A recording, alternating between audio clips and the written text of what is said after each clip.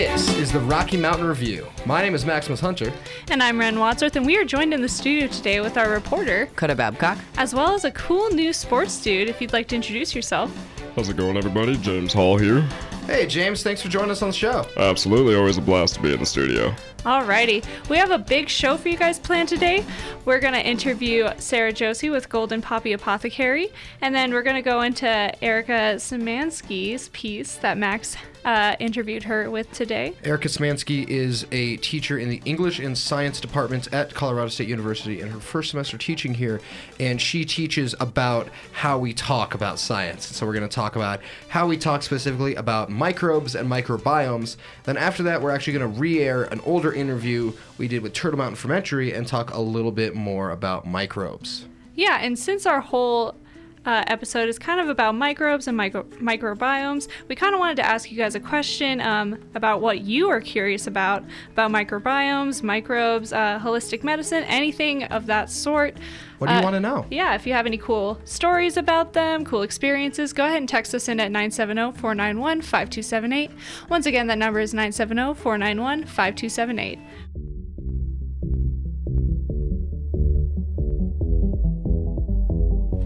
And we are back on the Rocky Mountain Review. My name is Maximus Hunter. And I'm Ren Wadsworth, and we just heard from our reporter Coda Babcock about some local news going on in Fort Collins, and then we heard some sports talk from James Hall, our new sports reporter.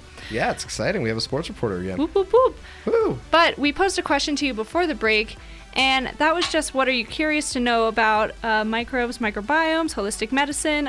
If you have any cool stories, go ahead and text us in at 970-491-5278. Once again, questions. Yeah, once again, that number is going to be 970-491-5278. And we actually have someone in the studio who could probably answer a little bit of those questions. And that's going to be Sarah Josie from Golden Poppy Apothecary, if you'd like to introduce yourself a little bit. Yeah, hi. Thank you so much for having me on today. Like you said, I am Sarah, and I own Golden Poppy Herbal Apothecary. We're a store down in Old Town. Right on. Well, thank you for coming in. And I want to start right off the bat by asking, what is an apothecary and how is the term connotated? Because I know there may be other terms you could use for an apothecary, but why did you choose apothecary specifically? Yeah, absolutely. So an herbal apothecary was the original pharmacy before kind of the advent of conventional medicine as we know it today.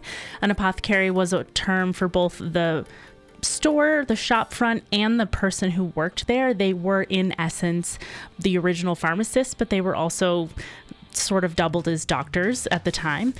So the reason my store is called Herbal Apothecary, we sell all of the herbal remedies that someone of that era may have used for their kind of primary health care. So it was me kind of pulling from the history of just health and medicine in basically all over the world.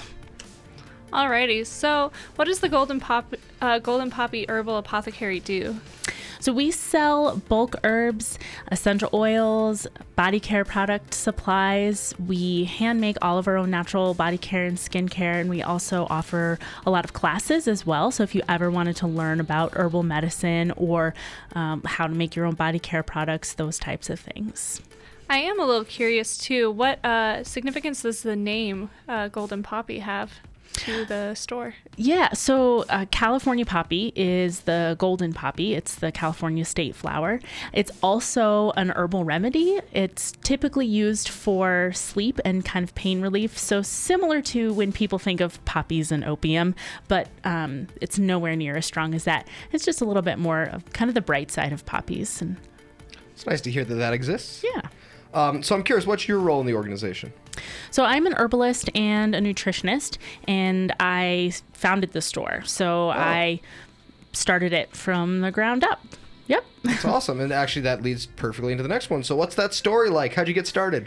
Yeah, so I actually was in school here at CSU for biochemistry once upon a time, and wanted to be a naturopathic doctor. And at the time, naturopaths couldn't practice as doctors in the state of Colorado. And I felt like I probably needed to figure out what my path was. And I discovered there was such a thing as herb school. and decided to go do that. And halfway through herb school, I realized there was nowhere in Fort Collins for people to buy herbs or essential oils or any of those things. So I thought it would be a good town to have a store in. Alrighty, so since we're talking a little bit about origins, what does the history of herbalism look like? Oh gosh. So plants are the original medicine. I mean, all sorts of animals have been documented using plants to heal themselves, to fix whatever ailments they might have. So really, herbalism and herbal medicine is the original medicine. Even a lot of the pharmaceuticals that we know of today, specifically things like aspirin and digoxin, are derived from plant materials. And a lot of pharmaceutical companies, when they're looking for new drugs, they actually start by looking at historical uses of plants and then trying to figure out what the chemical compounds in those plants are that have the active effects on people. So it really is, it's nature's medicine. It is cool to think about. One of my roommates started he didn't mean to. He started collecting penicillin on this bag of bread he had in our kitchen, and I'm horribly allergic to penicillin. Oh yeah. So as soon as I realized what was going on, I was like, I have to get rid of this. But I do think it was so cool that we just like kind of naturally had penicillin growing in our house. Yeah, absolutely. It's pretty miraculous, really, the things that how many medications have come from something in the natural world is awesome. Yeah, so you talked about medications and pharmaceuticals a little bit. How would you personally characterize the difference between herbalism and traditional pharmaceuticals? So herbalism works with the body's natural healing ability to help it get back to a state of balance. You know, yes, herbs can be very powerful and they can elicit a specific reaction in your body, but most of what the plants are doing are helping your body kind of find their way back to their natural state of health. Whereas pharmaceutical medications are very specifically designed to go in and affect pathways within your body. And so they are almost forcing your body to do something as opposed to guiding it in a direction. And that very much depends on what the pharmaceutical medication is, but that's kind of the biggest difference is really just that herbs work with the body. Well, and that kind of gets to the crux of what we're talking about today. So we're talking about microbiomes with our other guests today.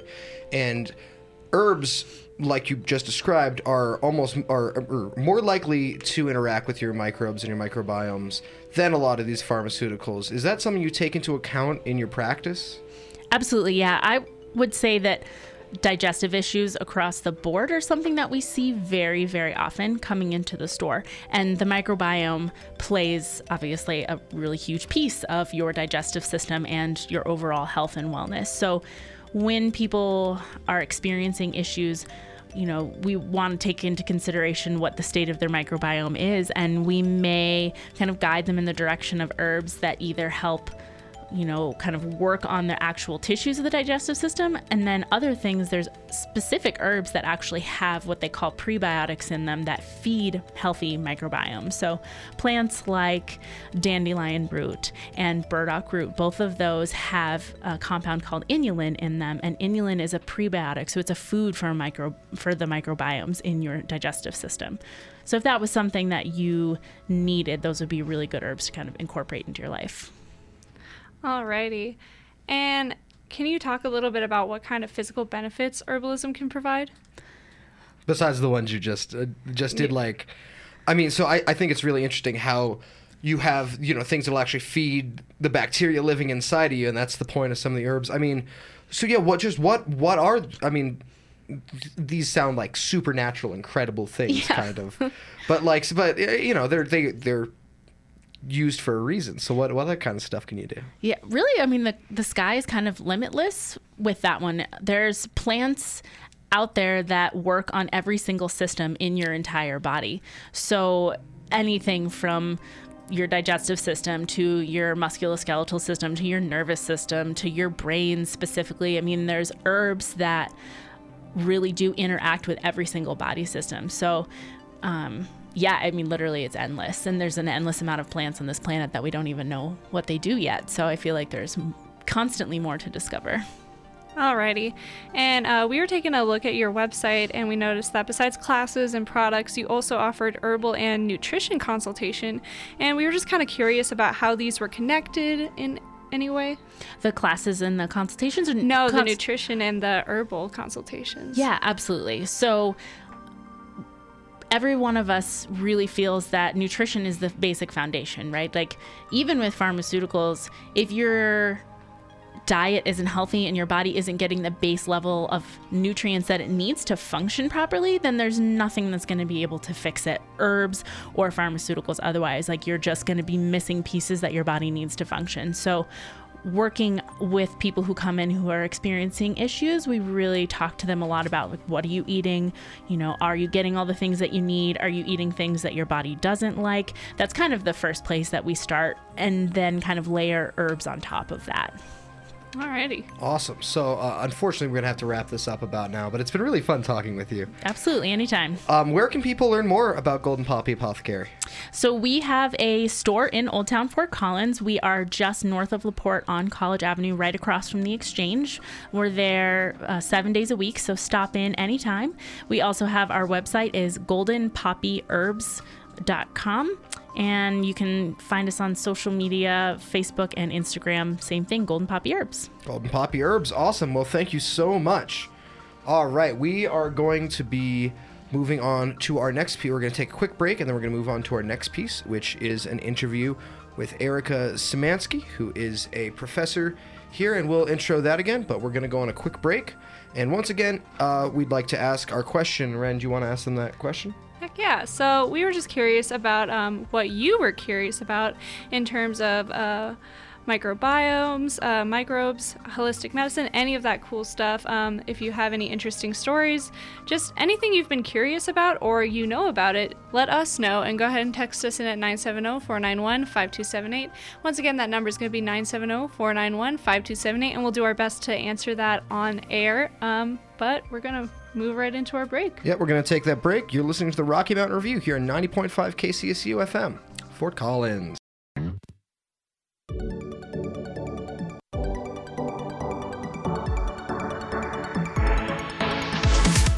And we're back on the Rocky Mountain Review here on 90.5 KCSU, Fort Collins. My name is Maximus Hunter. And I'm Ren Wadsworth, and we just heard from Sarah Josie from Golden Poppy Herbal Apothecary. So if you missed that interview or anything on the show tonight or any of our shows in the past, you can go ahead and hear them at kcsufm.com under Rocky Mountain Review. Yep, and we're going to keep on moving right along. I was lucky enough yesterday to sit down with CSU Professor Erica Szymanski, and we talked about the interesting segue between microbes, microbiology, and linguistics, and how the way we talk about microbes and science actually influences the kinds of things that happen in science. So we're going to check that out right now. This is Professor Erica Szymanski. So I'm sitting here today with Erica. Would you like to introduce what you do? Sure. So my name is Erica Szymanski, and thanks for letting me pronounce my own surname because it's a bit of a challenge. I was honestly not going to try. Yeah, no. Most people try and screw up. So thanks. And I am new as of this year, assistant professor in rhetoric of science in the English department, and also a member of the microbiome. For those who may not have the best understanding of what rhetoric is or how it could apply to science, what do you do? That's a big question. Isn't it? It's a huge question. So one of the difficulties with being a rhetorician of science is deciding what rhetoric means, and I tend to change my mind a lot because it means a lot of different things to different people. For me, what being a rhetorician of science means is that I study how words act as scientific tools. And what I'm interested in are how the tools we choose to use shape the science we can do. For example, I've done recently some work on metaphors, where the kinds of metaphors we use for microbes change literally what we can make the microbes into, because our imaginations shape how we see these tiny creatures, and therefore what we can do with them, the kinds of questions we ask about them, the way we tweak them and rebuild them and select them and turn them into new things. Is pretty much shaped by our language. And I mean, I think it's really interesting, especially with something like microbes, something we can't really physically see well enough to describe, at least most people. We only talk about things like that through metaphor. Mm-hmm. Right, because we always have to make things that we don't know somehow understandable in terms of things that we do know. Exactly. And So- some kind of reference. Exactly. And so it's really important for me to make sure that people don't think that I'm just trying to explain how we use like thousands of years old ancient Greek techniques to sound better when we're speaking about, science and politics. Because if I took a really narrow definition of classical rhetoric, it could You'd just be looking for the good person speaking well. I Trying would to persuade. be. I would be, in which case I'd be looking for a scientific Cicero, and that would be fun, but it's really not as useful. Not as helpful. Yeah. Let's talk about microbiome specifically, actually. Okay. Let's jump on that. One of my current research questions is, how do different groups of people make use of this term microbiome? I think it's useful generally to think of microbiomes as being collections of microbes that live together in a shared environment. So what's a microbe? But one of the problems with microbes is that we have this odd term that actually talks about how humans see the world to describe a group of organisms that don't hold together as a biological group. So Interesting. microbes are usually described as single-celled organisms, right? Well, most microbes don't live as single-celled organisms, which is why we're talking about microbiomes. I like to bake bread, right? And to make kimchi. So if I have a sourdough starter or kombucha is a great example. My SCOBY is completely visible, right? Like I can pick my SCOBY up and move it For around. those who don't know, that's the starting block for a kombucha. For making kombucha, it's a symbiotic community of bacteria and yeast. So microbes include bacteria and yeast. Problem is that when we talk about microbes as being single-celled organisms, we make them a lot less interesting than they are if we study them in the way they typically interact in social groups, which is why microbiomes are the coolest thing ever. Yeah, well, and I would like to go right back to that first thing you said, where you said that with the word microbe itself is actually talking about the human perspective and how we just see them as smaller, and there's no real category to define microbes besides they're just that small. Right. So I like to think of it as microbes have a relational coherence, but not a biological coherence. So the reason why we have this term microorganism is because they're organisms that could only be seen with microscopes, right? So we're talking about this group of organisms on the basis of the limitations of human vision and what we learned how to do with a very particular set of Tools. optics. Physical Right, tools, yeah. exactly. But the term microbe is still really useful because it helps us remember how totally alien these creatures are to us. We can't interact with them the same way we interact with macrobes. Macrobes, things that are big like us. You don't go out and pet a microbe's fur. And That's a funny image. right, isn't it? Well, and see, one of the things that's great about this is we interact with creatures that are big like us as individuals, right? We think about them as being these things that are contained by their skin. You cannot think about a microbe that way because you never meet a microbe. You meet a collection of microbes.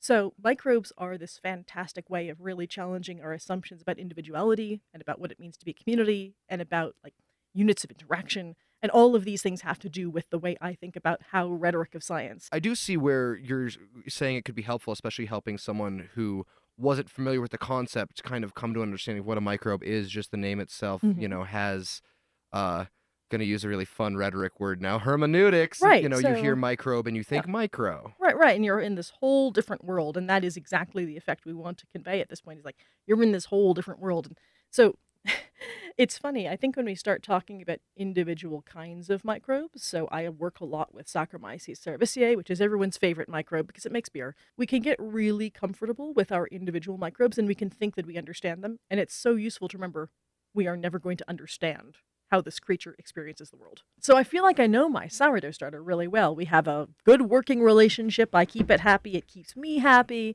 And everyone's relationship with their sourdough starter is different, right? So we communicate, but that doesn't mean I understand what's going on inside the mind of the sourdough starter or what life is like to be a yeast or bacteria. It means that, over, at this point, we can say thousands of years, humans have learned how to work really sensitively with some microbes. We've become attuned to each other's needs. And a lot of that communication happens through molecules that smell or taste, right? So we can talk about multi-species communication and maybe even, multi-species storytelling where we have humans and microbes communicating with each other and changing each other over time.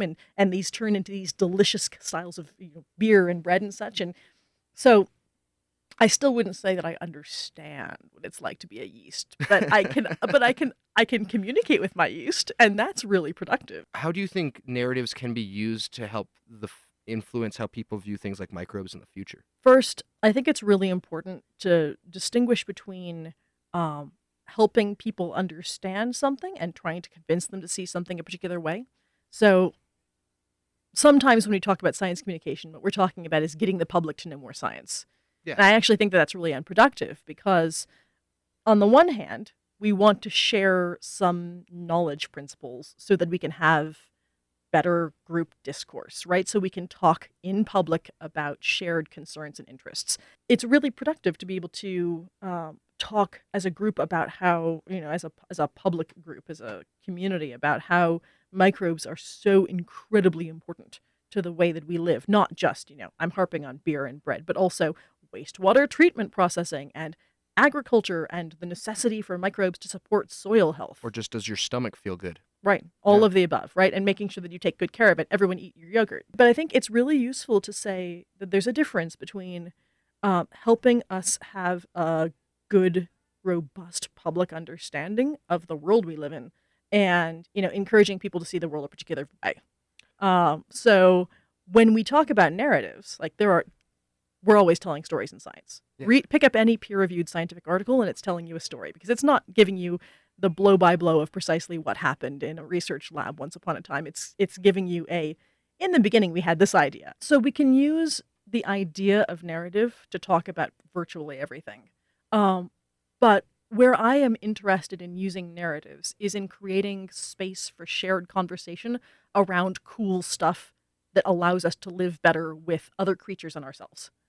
And for me, that really revolves around creating the capacity to have conversations with people rather than, getting Telling the them public what to to believe think. more science, right? Yeah. Yeah.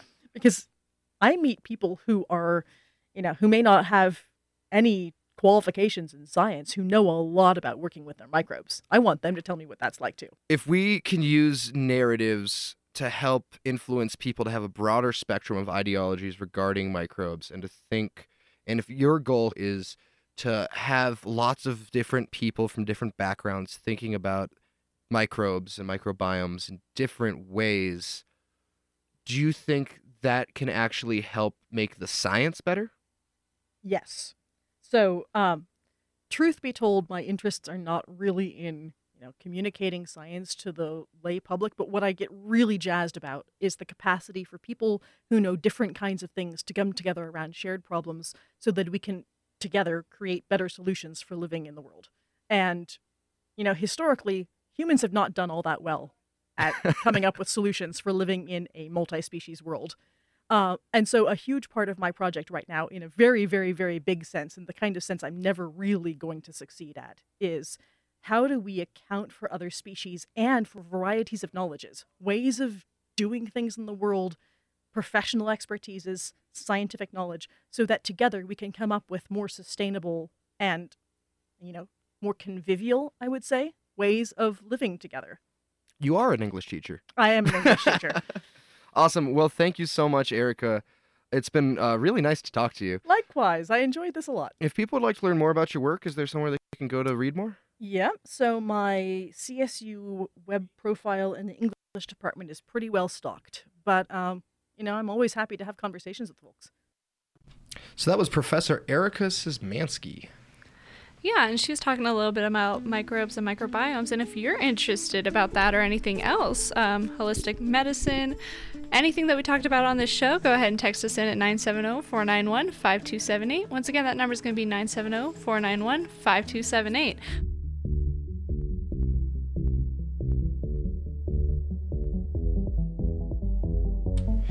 And we are back on the Rocky Mountain Review. My name is Maximus Hunter. And I'm Ren Wadsworth, and we just heard from Ryland Todd, one of our reporters here at the Rocky Mountain Review. But we're going to keep moving on, and we're going to hear a little bit from Turtle Mountain Fermentary. Yeah, so this interview, I believe we did this last November, at the end of last November.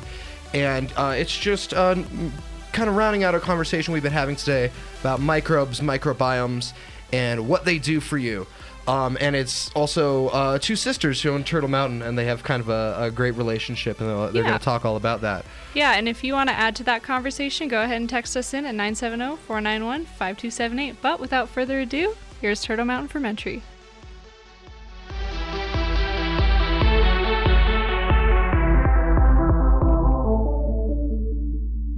We have two wonderful ladies from Turtle Mountain Fermentary. Would you like to introduce yourselves? Sure. I'm Natalie, and my sister Hannah's here with me. We're the owners of Turtle Mountain Fermentary. We kind of make everything happen. I make everything, and Hannah does the rest of the business. Awesome. So what do you guys make at Turtle Mountain Fermentary, for those who don't know? We make kombucha. We also make sauerkraut and kimchi, so they're all raw fermented foods that contain living probiotics. We also do immunity shots and mocktails and hot teas, so we're kind of an all-around health bar. It's set up kind of like a coffee shop, and a mixture of a coffee shop and a bar, but there's just all sorts of healthy drinks. All right. So, talking about your title a little bit, Turtle Mountain is kind of an interesting business title, name. Could you guys talk about why it's called that and like what was the inspiration for that? Well, we certainly want to be unforgettable, and Natalie has always loved turtles since we're growing up. And so turtles, we're from Pennsylvania, from the East Coast, and mountains kind of combined in Colorado. I said to her, when you're naming your business, what are your two favorite things you're never going to get tired of? So Turtle Mountain, there's also a lot of symbolism there with the world potentially being built on a turtle's back and mountains always growing. I like that. And Okay. the turtle's back, that's kind of like an old legend. That's Yes. cool. So what are kimchi and kombucha, and what makes sauerkraut raw? So that's a lot of different questions. I'm going to It's three answer them one by questions, one. So kombucha is a fermented tea. So we add a culture to it. It starts off just, we actually brew ours exclusively with yerba mate tea, which sets us apart from any other kombucha company that I know of. And so we started off as just tea, add a culture to it, and then it creates these living probiotics through fermentation. And sauerkraut and kimchi is kind of like sauerkraut's really spicy cousin, but they're just it's like a traditional way of fermenting cabbages that creates living probiotics through the process of that, using salt to draw out the natural minerals that are in the food itself. So what are probiotics? Probiotics are a living bacteria that when you have them in adequate amounts in your body, they can give you health benefits. But there's tons of different kinds of probiotics, and bacteria is kind of a hard word to get behind.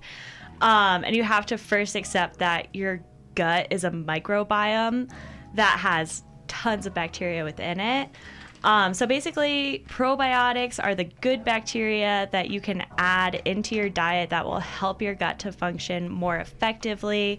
It'll help you to break down your food more efficiently, get more from it, and help you to balance out all sorts of digestive issues and immune function. It helps to improve that. I think there's also something interesting about probiotics as we're learning more and more through research that it's in your gut, but your gut is actually linked to your brain function as well. So the more that we're learning, like a healthy gut equals a healthy mind and overall healthy, just a whole healthy body, because it really, as Natalie was saying, links to your immune system as well. So the term trust your gut is a little more spot on than we originally thought, huh? Actually, yes. So, to get a little more personal with the questions, something I'm always interested in family businesses is what it's like working with family. And since you guys are sisters, I think that's such an interesting dynamic. Could you kind of talk about what it's like working with your sister? It's certainly an interesting time. I think that the best part is that we both know that we're going to work so hard for each other, for the business, for everything that we do, and that we're always going to have each other's back. And that... and also just we're very, very honest with each other, so it's easy and hard to make business decisions at the same time. But I think honesty is the best policy, and I never second guess her decisions or her work ethic. I agree with that 100%. If any of you guys have family members, you know that it's easy to get kind of carried away as that, and it's definitely a difficult balance of being your sister, also your best friend, if I may speak for myself, and your business partner. But we actually grew up in a family. Our mom worked with her sister and her father, so we kind of learned from them how to balance it all. And we definitely talk business at family occasions, but we try to limit ourselves to that. And we certainly have a lot more fun than I think a lot of people do at work. I agree. Yeah. How'd your family react to the working in probiotics? Did you get them into it? Some of them. Some of them? Yeah. Our mother is our biggest supporter. She loves it. Our grandparents are having a little bit of a harder time getting behind it, but our grandma loves our sauerkraut. Oh, good. And yeah, our family is definitely super supportive of us having our own business and really happy that we carried on the tradition. I definitely agree with that. So let's talk about probiotics again for a second. Do you have any stories of like concrete examples of like the kind of benefits that probiotics can bring to people? It's hard to give examples because so many people have so many different stories. Probiotic kind of encompasses a huge ecosystem of bacteria, so they can have different effects. A probiotic can act differently in one person than it does to the next person. But we have our customers come up and give us all sorts of inspirational stories about how our products have helped them or how other probiotics have helped them. And some general things that they're known for is just kind of preventing. We have one person who told us that she solved her son's asthma with our kombucha, which really stood out to me because I'd never heard of that before. But as I said, it's hard to put any of our products in a box because they are alive and they are so unique and react differently to each person. Yeah, and just to piggyback on what Natalie's saying is that they are different for everybody, but the major things that we hear at the farmer's market, at the store, is that it helps people with digestion, it helps with bloating, it really helps with like any sort of like buildup in your digestive system. Cleansing are the number one reasons, and then all sorts of like energy. When you have a buildup in your digestive system and you get to release that, it is like energetic and cleansing and healing in many sorts of ways. So kombucha's become kind of mainstream and really popular in the last couple of years, especially in Fort Collins. The kombucha scene is huge. I had never even heard of kombucha until I started going to school here. Why do you think that is? I think that kombucha is getting more and more popular just because there's so much research building on it now that people are actually, back in the day, people are like, oh, my mom makes this and she's drinking it. She makes it in her closet or whatever. But now people are making it. They're making it on a large scale. There's nationwide businesses. There's a lot of research going into it. And it is, in my opinion, a delicious beverage. It's a great non-alcoholic option. There's trace amounts of alcohol in it through fermentation, but legally less than 0.5% for a non-alcoholic. So it's just a tasty alternative to sodas, sugary beverages, things like that. It's fun to have something in your glass that's not water. So Definitely. So that actually brings up a pretty interesting question. So I mean, a lot of people, once they go into fermentation, end up going into beer or other kinds of alcohol. What made you both decide to go into kombucha and fermentation for probiotics instead of for alcohol as a career? So fermentation actually happened as a happy accident at Turtle Mountain. We started off as a tea company and a holistic herb company. I'm very into herbalism, and then discovered fermenting tea through my love of tea. And when I first moved out here, I was working for a farmer at the farmer's market, and he told me I should bring my kombucha there. So I did, and there was so much positive feedback that I ended up getting my own stand. And then when he had leftover cabbage or leftover beets or peppers, I would make sauerkraut and kimchi out of them. So just kind of using the resources that were available to us and pulling off of our local community and the feedback from them is how we got into it. yes, and I joined Natalie because she was doing it for 2 or 3 years by herself before I officially decided to get off the phone telling her what to do and join the team.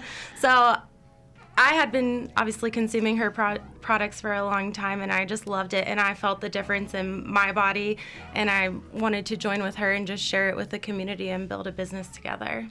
So you touched a little bit on it at the farmers market, and you did as well, about the community. How have they reacted to your business and the kombucha you guys sell? I feel like our community is so supportive. It's amazing. We'll be going this summer on our 6th year at the farmers markets, and we have customers that have been there or will be there all 6 years, which is amazing and humbling and awesome. And just seeing people who come back every single week, and then when the farmers markets are closed, they're coming to the store over the winter. It's crazy to just see how much people love the products and how it works for them and hear it. And then not only to have customers, but now they're our friends too.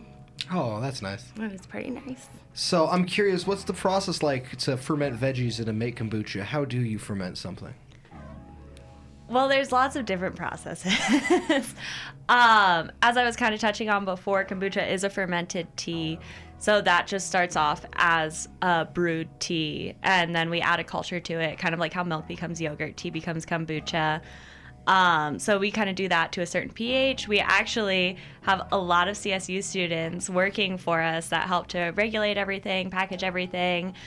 We have some interns that have really helped to hone in on our process, which is awesome. So hello to any of our CSU students that are listening. And to make sauerkraut and kimchi, it's really just fresh vegetables, and then we use a certain amount of Celtic sea salt and spices, and we let it ferment to a certain pH, and then package it all raw without processing. It's all done by hand, and all the labels are put on by us and our team, so it's pretty straightforward. And a big difference that you can find in kombucha and fermented veggies, as Natalie's saying, is raw or unpasteurized versus being processed. So ours specifically, everything is raw, meaning we don't heat package anything. Once you heat package a probiotic, you're going to kill the natural probiotic and have to add in dehydrated ones later. So you really want to be looking for raw, unprocessed in a label to get those naturally occurring probiotics. Interesting. I'm just kind of curious. So some of the stuff you would like buy at the store, like kombucha, you would buy at like King Soopers or somewhere. Is that going to be the same kind of probiotics, or are those not raw anymore?